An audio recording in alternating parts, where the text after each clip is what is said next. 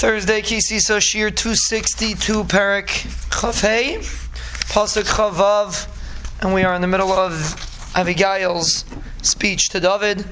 Ve'ato Adoni Chai Hashem v'chei nafshecha Shimir Shvua Hashem Enoacha Hashem Mi Boi Bedam, and the Rebbeinu Shalom held you back from spilling blood. V'hoisha Yadachalach, and He saved your hand that you shouldn't do Nekama. And it's very interesting because until now David HaMelech, or David that wasn't the Melech yet, was saved from hurting Shaul, and here apparently he would have made a mistake and killed Naval, which would have been a mistake. It's interesting. You would think David HaMelech was able to overcome the Nisayan of Shaul, he should be able to overcome this Nisayan too, but apparently this was a different kind of Nisayan. I'm bringing you a bracha, I'm bringing you a shefa, whatever she brought. Give it to the young people that are walking together with you. The avera of your maidservant, that I guess she didn't realize what was happening till now. The Rebbeinu Shalom will make a bayis neman. So the term bayis neman comes from one place. The Rebbeinu Shalom will make an everlasting bayis for David. Kil milcham es Hashem adoni nilcham, because you're fighting the battles of the Rebbeinu Shalom. V'ra leisimatzi b'cha miyamecha.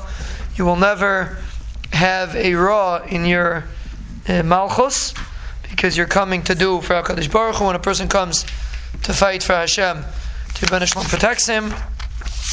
Yakam Adam lirdafcha, Adam, which is referring to Shaul.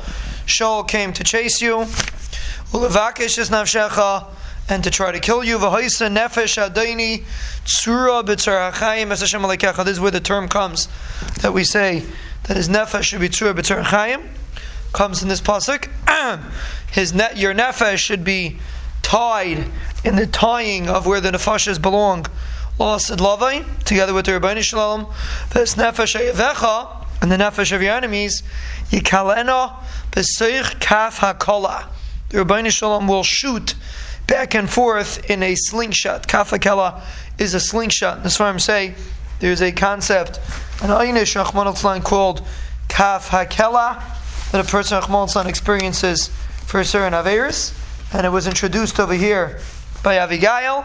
And she said, you're going to be Zeicha to be Tzura B'Tzarachayim, but Nefesh Hayavecha will be, meaning Shaul, will be blown around B'Seich Kaf HaKala, because of all the Oivim of the Rebbeinu Shalom will be of David will be punished. And that was her point to David, that you should realize that this is not the time to do you have an everlasting ability here, you have an everlasting nitzchias, and don't be concerned about your enemies. The Rebbeinu Shalom will take care of them, and therefore don't do something that's not correct at the current time. Rather wait until the right time comes.